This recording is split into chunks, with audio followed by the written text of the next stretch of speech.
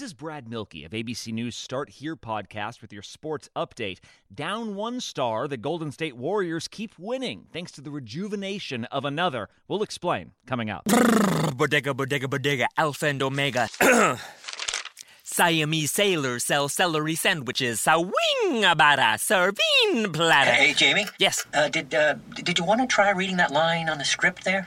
Oh, yeah, let's see. You could save big when you bundle your home and auto with Progressive, that one? Yes. Yeah, no, I'm just not warmed up yet. Shouldn't be long. Lay, detector test. Bundle your home and auto with Progressive today. The marmot mangled my mushy pork pancake. Progressive Casualty Insurance Company and Affiliates. Warrior star Klay Thompson is out for the 2021 season with a torn Achilles tendon, but in his absence, two-time MVP Steph Curry has stepped up in a big way. Curry sits near the top of the league in points scored and three-pointers made and set a new personal best with 62 points in a single game. This ABC Sports Update was brought to you by Progressive. Drivers who switch to Progressive can save an average of $668. HD Smartcast. You are listening to a Live Mint production brought to you by HD Smartcast. Good morning, I'm Shalini Umachandran, and this is Mint Light Morning Shot, a quick update on the news you need to know before you start your day. So grab a cup of coffee and let's get started.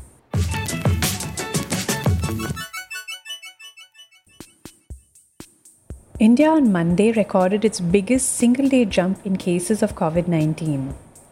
We've overtaken Iran to become one of the 10 worst-hit nations. India reported another 6,977 cases, taking the total to over 138,000. This is despite having the world's longest lockdown, which was imposed from March 25th. The total deaths have crossed 4,000. This is happening even as flights resumed on Monday after a 2-month break. More than 39,000 people traveled yesterday in 532 flights. There was a lot of confusion on day one though. Many passengers reached the airport only to learn that their flights had been cancelled. Most of the first day's passengers were people flying home to check on elderly parents, to meet family after 2 months, or to attend to emergencies. It will be a while before business travel picks up, especially since some states are mandating quarantine and others self-isolation. These periods range from a week to a fortnight, and that's time business travelers can't afford. It's been more than 2 months since the World Health Organization officially declared the coronavirus outbreak a pandemic on the 11th of March.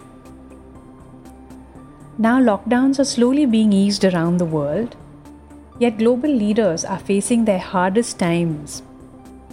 Economies are tanking, and people exhausted by restrictions and hardship are making greater demands on them. In Japan, the state of emergency imposed on Tokyo and other regions since April was lifted as the number of new coronavirus cases has dropped to less than 50 a day. Japan has lifted its state of emergency ahead of schedule. Prime Minister Shinzo Abe said on Monday that the crisis is over. However, his political troubles might just be beginning. Abe's efforts to curb the outbreak and ease the economic damage have been widely seen as ineffective. He's mostly been outshone by regional governors who insisted that he call the state of emergency.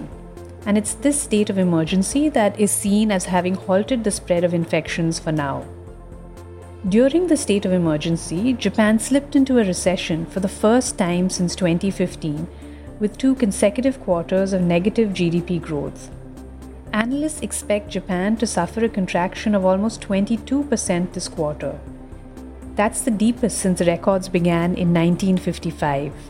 The coronavirus crisis has undermined support for Abe's economic stewardship and has depleted the resources he will need to avert a deep recession. It's going to take some work to pull off another comeback like the ones he's done before, which made him the country's longest-serving premier.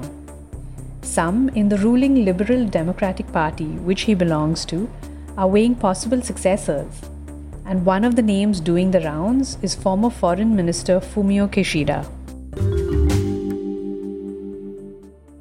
In the UK, Prime Minister Boris Johnson is also facing the heat. He's up against the most political pressure since he won a huge parliamentary majority last year. Voters, as well as lawmakers from all sides, are publicly attacking his top aide Dominic Cummings for breaking lockdown rules. Johnson has come out in his defense, saying he understood why his advisor had travelled more than 400 kilometres to seek care for his 4-year-old child when he was supposed to be self-isolating because he had coronavirus symptoms. Johnson has said that he understood the public's anger, but also that Cummings' actions were sensible and defensible. This has not gone down well with people. The controversy comes at a highly sensitive moment for Johnson because Britons are beginning to chafe after 2 months of restrictions. In the UK, fatalities from the virus have crossed 36,000. That gives UK the worst death toll in Europe and the highest in the world after the US.